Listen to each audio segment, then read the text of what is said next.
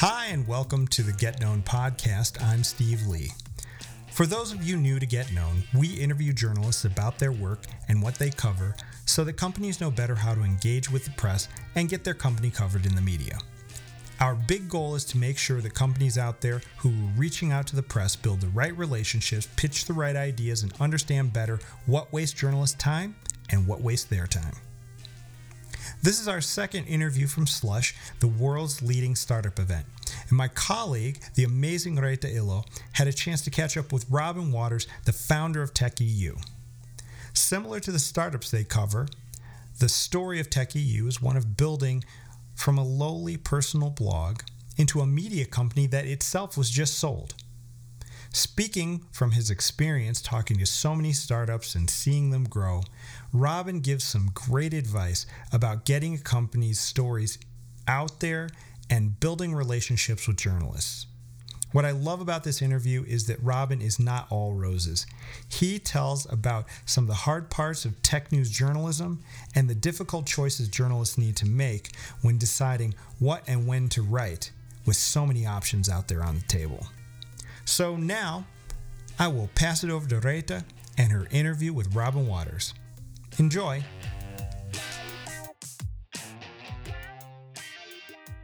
Robin, how has Helsinki treated you this year? Yeah, first of all, thank you for having me. Helsinki's been very kind and very cold.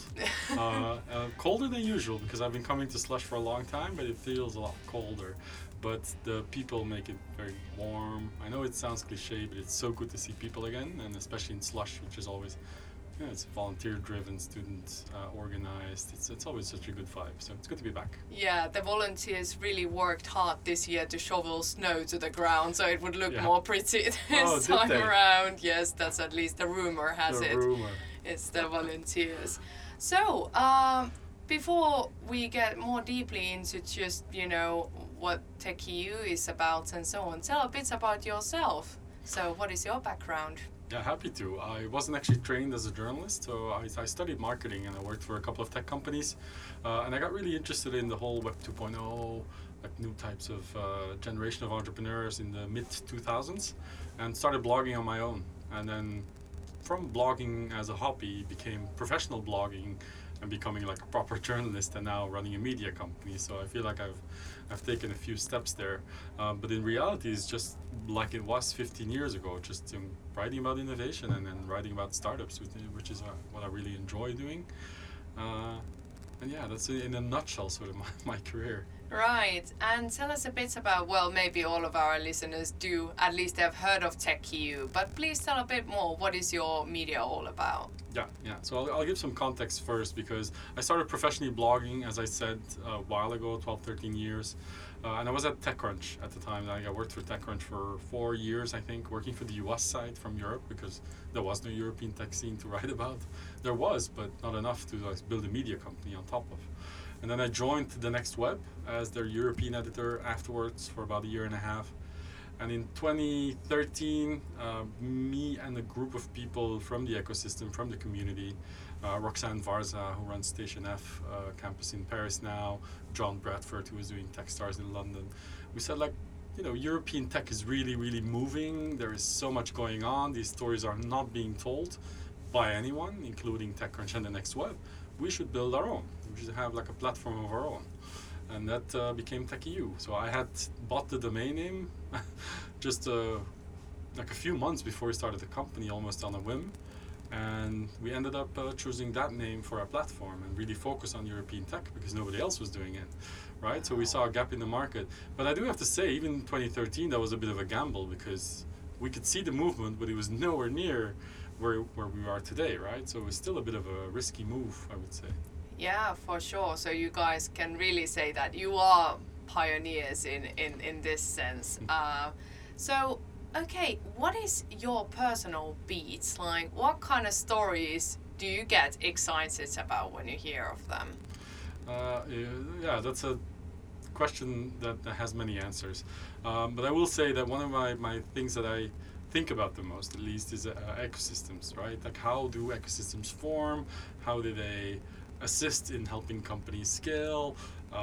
What elements do you have in ecosystems, in startup ecosystems around the world? But how do they compare to each other? How are they different? How are they similar? What can ecosystems learn from one another? So this environment where startups and scale-ups can grow is what I'm really interested in. Aside from that, I still get very, very excited about technology itself. I feel like when you're a technology journalist, you're like at a front row seat to the future in a way, right? You see stuff that is going to be mainstream or common in 5 to 10 years from now sometimes, but you already get a glimpse of that future. And it's very difficult sometimes to predict how things are going to play out, but you can see the potential, and that still excites me like every day, right? Yeah, for sure. I understand that completely, working previously on the funding side of the table with angel investors and facilitating angel investment rounds. I've always told my family and friends, who by the way don't understand anything what I do, but I always say like I work in the future, because that's how it really feels. So I understand that's you. That's good. I'm going to steal that line. Yeah, true. Okay, so if you could share maybe one example, or well, let's just say one that comes to mind of your like favorite story, or maybe the one that got most visibility. Can you remember any good examples of that? That's a very, very tough question. We write so many stories per day. I'll give a very general answer while I'm thinking of a specific one. The general answer is that you write about startups when they're super young, pre-seed, early stage, just a guy or a girl with an idea trying to bring it to fruition. And then you fast forward 5 to 10 years and you've been covering this company, and suddenly they're like a scale-up and a unicorn, or they IPO on NASDAQ. And that is what I really enjoy. You see them grow up almost like your own kids or your baby. Not really, because you're on the sidelines, of course, so you don't get operationally involved. But it's fun to watch a ecosystem or a company mature. It's a beautiful thing to see, right? So I really admire and respect entrepreneurs that do that. So any one of these stories I think is worth mentioning, rather than a specific one. I would say like the ones that get most visibility are not necessarily the best ones. I'm very adamant about not being sensationalist or writing a story just because it's a well-known company. We do try to focus also on early stage startups, even the ones that have no reputation. They might only get a few clicks or views, but for them it matters a lot. So I do feel like we have to cater to the ecosystem in a way as well. I know that doesn't really answer your question, and I'm really sorry. No, it does, and I kind of wanna like grab onto one of the points you mentioned, that you know in the past years you maybe had to wait a few years to see these companies develop, but aren't the funding round sizes and like the pure pace the companies are growing has gone mental. So how does this show in TechEU's editorial room? I bet it does.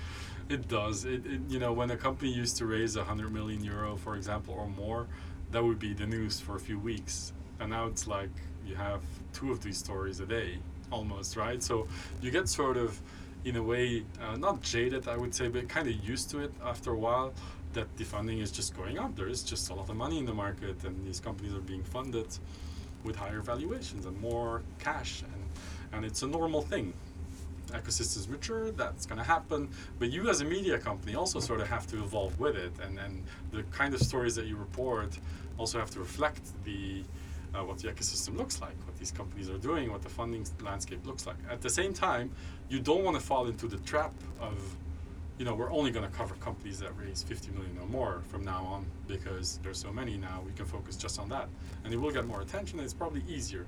We choose the hard way and actually still cover like the small funding rounds, the pre-seed, the early stage, companies in Eastern Europe that might not get international recognition if we don't write about them, So we do still try to look at the sort of early stage of the market as well. Right. Speaking of evolving TechEU, so you guys actually had a big news of your own about being acquired just a few months back. So tell me more about that. What happened there, and what is the big sort of a goal, mission you guys are aiming for? Yeah, it's kind of it's kind of funny to be on the other side of the fence where you have to released news. I was really used to it. But yes, we did get acquired. We got acquired by a company called Webrazi. They are a very dominant tech media publisher in Turkey. Publish most of their articles in Turkish as well. And they're very similar to us in the sense that they're a media / market research / events company. So very similar to what we do, but bigger. Right, so they have a bigger team, they have more revenue, and for them, they wanted to expand outside of Turkey into Europe. We needed more resources, as you said, to cover the changing ecosystem more adequately and efficiently. So it was like a win-win. Like we both won if we came together, and they ended up acquiring TechEU outright. So they bought 100% of the company to scale things up. So that's sort of a reflection of what the ecosystem looks like. That wouldn't have happened 3 years ago because it wouldn't have made sense. But today it makes sense. So. Perfect. Well, once again, congratulations on that. Must be exciting.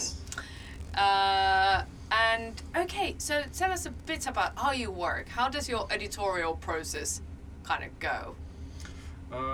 Yeah, I'll start with sort of the way it was at TechCrunch and the Next Web, maybe, where we had sort of a one email for the whole editorial team, and then everyone would get it, and then you would go on your Slack or Yammer back then channel and just distribute who's the best fit, who's available, who knows the most about this topic, and it's always on because the news is very competitive, so you have to be fast, you have to have the right tools to pick the right stories and give it to the right journalist. Now at TechEU, we're a much smaller team. I write from time to time, but it's mostly Dan, our news editor. We have, of course, a network of freelance journalists as well. So the process is largely the same, but you can take a bit more time to figure out, like, what do we want to cover? How do we want to cover it? Like, what angle are we taking? Sometimes take a step back and also bring data and analysis rather than just the news. Because I think people are looking more for insights rather than news, because that's relatively easy to get. So that's also what we'll evolve to as a company. But on the editorial front, we're so small that there is no real process. We use Trello, one of these workspace tools to gather all the information and to distribute it and make sure that there's some structure. But other than that, it doesn't really differ all that much from big newsrooms, I would say. Right. So moving on a bit towards pitching and receiving those pitches, because you guys must get a lot of them, as you said, and in a fast pace. Can you name one of the best pitches you've ever gotten, and if you can tell anything, what was it about? Like, can you think of one example? No, I get that question quite often. I think a lot of the pitches are mediocre. Not a lot of them are bad, and not a lot of them are good. Like, a lot of them are just look the same. We're the leading, we're revolutionary, we're game changing. So you start filtering out these words, and then it just comes down to how quickly can someone convey why they're doing something, not what they do, but why are they doing this? Like, how are they what problem are they solving? Why are they the team to fix that problem? And I very often miss that in pitches, where essentially you have to convince me that this is worth thinking about, worth reading about, worth writing about at the end. But at the first, I want to learn about it. So you have to you want to make a journalist curious. And you also want to relate to their audience. You don't just want to address the journalist. You want to address, the audience that they're addressing. So you have to sort of take a big picture view, place it into context. If you pitch a journalist, always try to see the big picture, paint the competitive landscape yourself. So we have an idea of, like, where are you coming from, who are you, why are you doing this, how is it different from other stuff in the market. So those are good pitches, I would say. But I will give a direct answer to your question, that sometimes people make it relatable. They'll say, hey, I've been following your Twitter for a while. Your bio says you like Belgian beer. My favorite's Triple Carmelite. What is yours? And it captures your attention because they've done their homework. Right, at the very least, they checked out your profile. You wouldn't believe how many pitches I get, like, hey, first name, or hey, Sonia, or whatever. We don't have a Sonia on our team, just to be clear. You know what I mean? So that already puts you ahead of 90% of the pitches that we get, just being human and relatable and doing your homework. Yeah, for sure. I can understand that, and especially in the amount of emails everybody receives every day, like be as precise as possible. And maybe would you say something of that sort might even be an issue? At least that's the thinking in the Nordics, that our companies are very good in technology and they understand that. They are engineers by heart, at least us Finns. But then conveying the why, like, and the bigger impact is a bit of an issue. Yeah, I don't think it's specific to the Nordics at all. I think it's specific to the tech industry, where essentially you have founders of companies coming from a technical background and don't necessarily have the skills to communicate or to form narratives or PR, marketing. I find that the best ones don't hire for it. The best ones learn those skills themselves, because you can educate yourself on storytelling and how to communicate more effectively.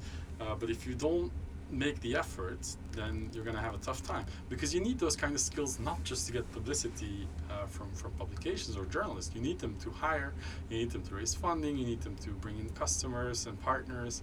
So those are very valuable skills. And I find it's not because you come from a tech background that you don't want to make an effort to learn those skills. Now, that doesn't mean that everybody can. It's just sometimes it's in people's nature, sometimes it isn't. But yes, in Europe, I would say, but also beyond, like tech founders tend to not have those skills from the get-go. They need to learn them, and I find that we wait too long. Like in the US, people would educate themselves and get better at it even before they have a product, and we would spend like 3 years building a product, and then and now we're coming into the market, so we need some publicity. So that should be from day one, part of the focus. Exactly. Great insights, and I love that tip of like a healthy level of stalking to the journalist you are pitching to, like, and say like, yeah, I saw you cook something in the morning. It's public information, so yeah, whatever Twitter tells us. Good. But also, if I can if I can build on that, if you become a soundboard for a journalist, you comment on their articles, you send an email with more context in a very friendly manner without pushing your own story, and you build a relationship over time. When the time comes to pitch your own startup or your own product, then it gets easier because you've already had that relationship. If you wait until you have something to announce, you're going to have a much harder time, right? So you want to just be engaged on social media, but also in real life at places like Slush. Like, come say hi, come have a beer, come sing karaoke with us at the after party, and just you're human beings, so just talk to us. Exactly. You want to build meaningful relationships both with your customers, with the journalists, with your investors. So it's really relationship building all around, and making sure it's mutually beneficial and not just one-way street. For sure. Okay. Has there ever been a story that you kind of missed, like, maybe it got swamped in your email, or you just somehow, do you remember anything like bitter moments when you saw like, I had the chance to cover that news? Do you remember anything like that? Every day, every single day, because we write about news, so literally you cannot cover all the news in European tech every day, so there's always stories you miss. I had a very, very frustrating encounter last year when a unnamed European tech unicorn raised a large funding round, and I've known these guys for 6-7 years. I've covered all their funding rounds, and then they were like, "Oh, sorry, we didn't send it to you because we didn't know you covered funding." And I'm like, "Yeah, no, bullshit." So that's sometimes things, but it's you can't win them all. All right, so you have to be a bit conscious about that. But to answer your question, So I'll give you a concrete example. I just interviewed the founders of Karma Kitchen on stage here at Slush, just right before recording this podcast. And their story is they went out to raise 3.5 million euros last year and ended up raising almost 300 million euros instead. That's the kind of thing you read the headlines or you read the article when that news comes out, and it's sort of, oh wow, that's cool or unusual, but you never dive really deep into it. And now that I get a chance to talk to them and prepare for the panel and interview them on stage for half an hour, you learn so much more. So if anything, I would love to, even the stories that we've had that we didn't miss, I would love to sometimes go back and dive a bit deeper into them. That's my bigger frustration. It's not the news that you miss, it's the context that you sometimes miss when you only do news, when you're focused on news. Let me put it that way. So would you say that in your work as a journalist, it's really difficult to balance between the rush that you have to put the news out because it's timely, it needs to go out now, but then wanting to do more research and dig deeper into the story? Yeah, it's a bit of a dilemma at TechEU as well, because we're so good at news. We've built that expertise, and we know we have the network, and we have the skills, and we have a platform for it, right? People know us for it. But you kind of want to do longer form analysis, cheat sheets, more data-driven research as well. But it as a founder, as an editor, that's a very difficult thing to combine. Those skills don't necessarily match very well. So you need different people for different types of content, and we're still trying to figure, even after 8 years, we haven't quite figured that out. We have a boatload of data that we're not doing quite enough with, but you need someone who's really, really good at understanding data, but also communicating the insights that come out of that data to a wider audience. So those are the unicorns, I would say. It's relatively easy to find news writers or journalists, but it's very difficult to find someone who really understands the market, can work with data, understands the audience to a degree that they can cater the content in specific formats at different times. So it's always a bit of a struggle, I would say, to build team. But it's also that's the most exciting part as well, because once you find those people, then you can do things that nobody else can. Yeah, data is really something. I saw a great marketing head title on one of the booths which said, without data, what you're saying is just another human opinion. Exactly. And we can have so many of them. So I like that thinking. Okay, to wrap up, if people need to remember one thing about maybe your top tip for companies who want to reach out to journalists, what would it be?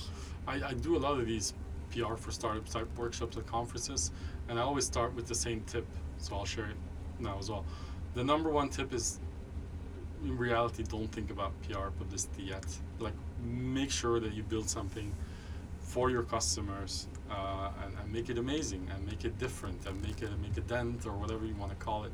But do something that shakes things up and that's worth spending your time on. Because I feel like entrepreneurs, when you do a startup, it's such a lonely, difficult thing to do. If you're going to spend all that time and effort on it, and you're not going to have a social life for a while and not sleep well, and if you're going to do all of that, then do it for something that's worth it, that makes an impact. So focus on that first, and then publicity, you can talk about when do you need to pitch a journalist, or what do you have to write in the first paragraph. You'll figure that out, but first and foremost, focus on what you're building and who you're building it for. That's a great tip. And finally, what is the best way to reach you? Is it by email or Twitter, or what would you say? How should they reach out to you? Yeah, definitely don't call me on my phone. No, but I like Twitter. I use it all the time. It's a very essential tool for me. So I'm Robin Waters at everywhere, on Instagram, on Facebook, on Twitter, on LinkedIn. So I'm easy to find. I'm very open to pitches on Twitter. I like email because I can check it whenever I want. I do get pitched a lot on WhatsApp and Messenger. I find that sometimes a bit annoying because then you're sort of forced to answer more quickly than an email. Email you sort of do in your own time. But I'm Robin at tech.eu. Feel free to reach out. I love email. I'm one of the few who really don't mind. That's a great thing to hear. Thank you, Robin Waters, so much. Thank you for having me. This has been the Get Known Podcast. The Get Known Podcast is produced by a San Francisco agency located in beautiful but darkened November, Helsinki, Finland. To hear more interviews with journalists and PR professionals, please subscribe to the Get Known Podcast feed. You can share your comments or questions directly to me or Reite Ilo by connecting with us on LinkedIn or sending an email to getknown, all one word, at sanfrancisco.fi. Looking forward to hearing from you. See you next time.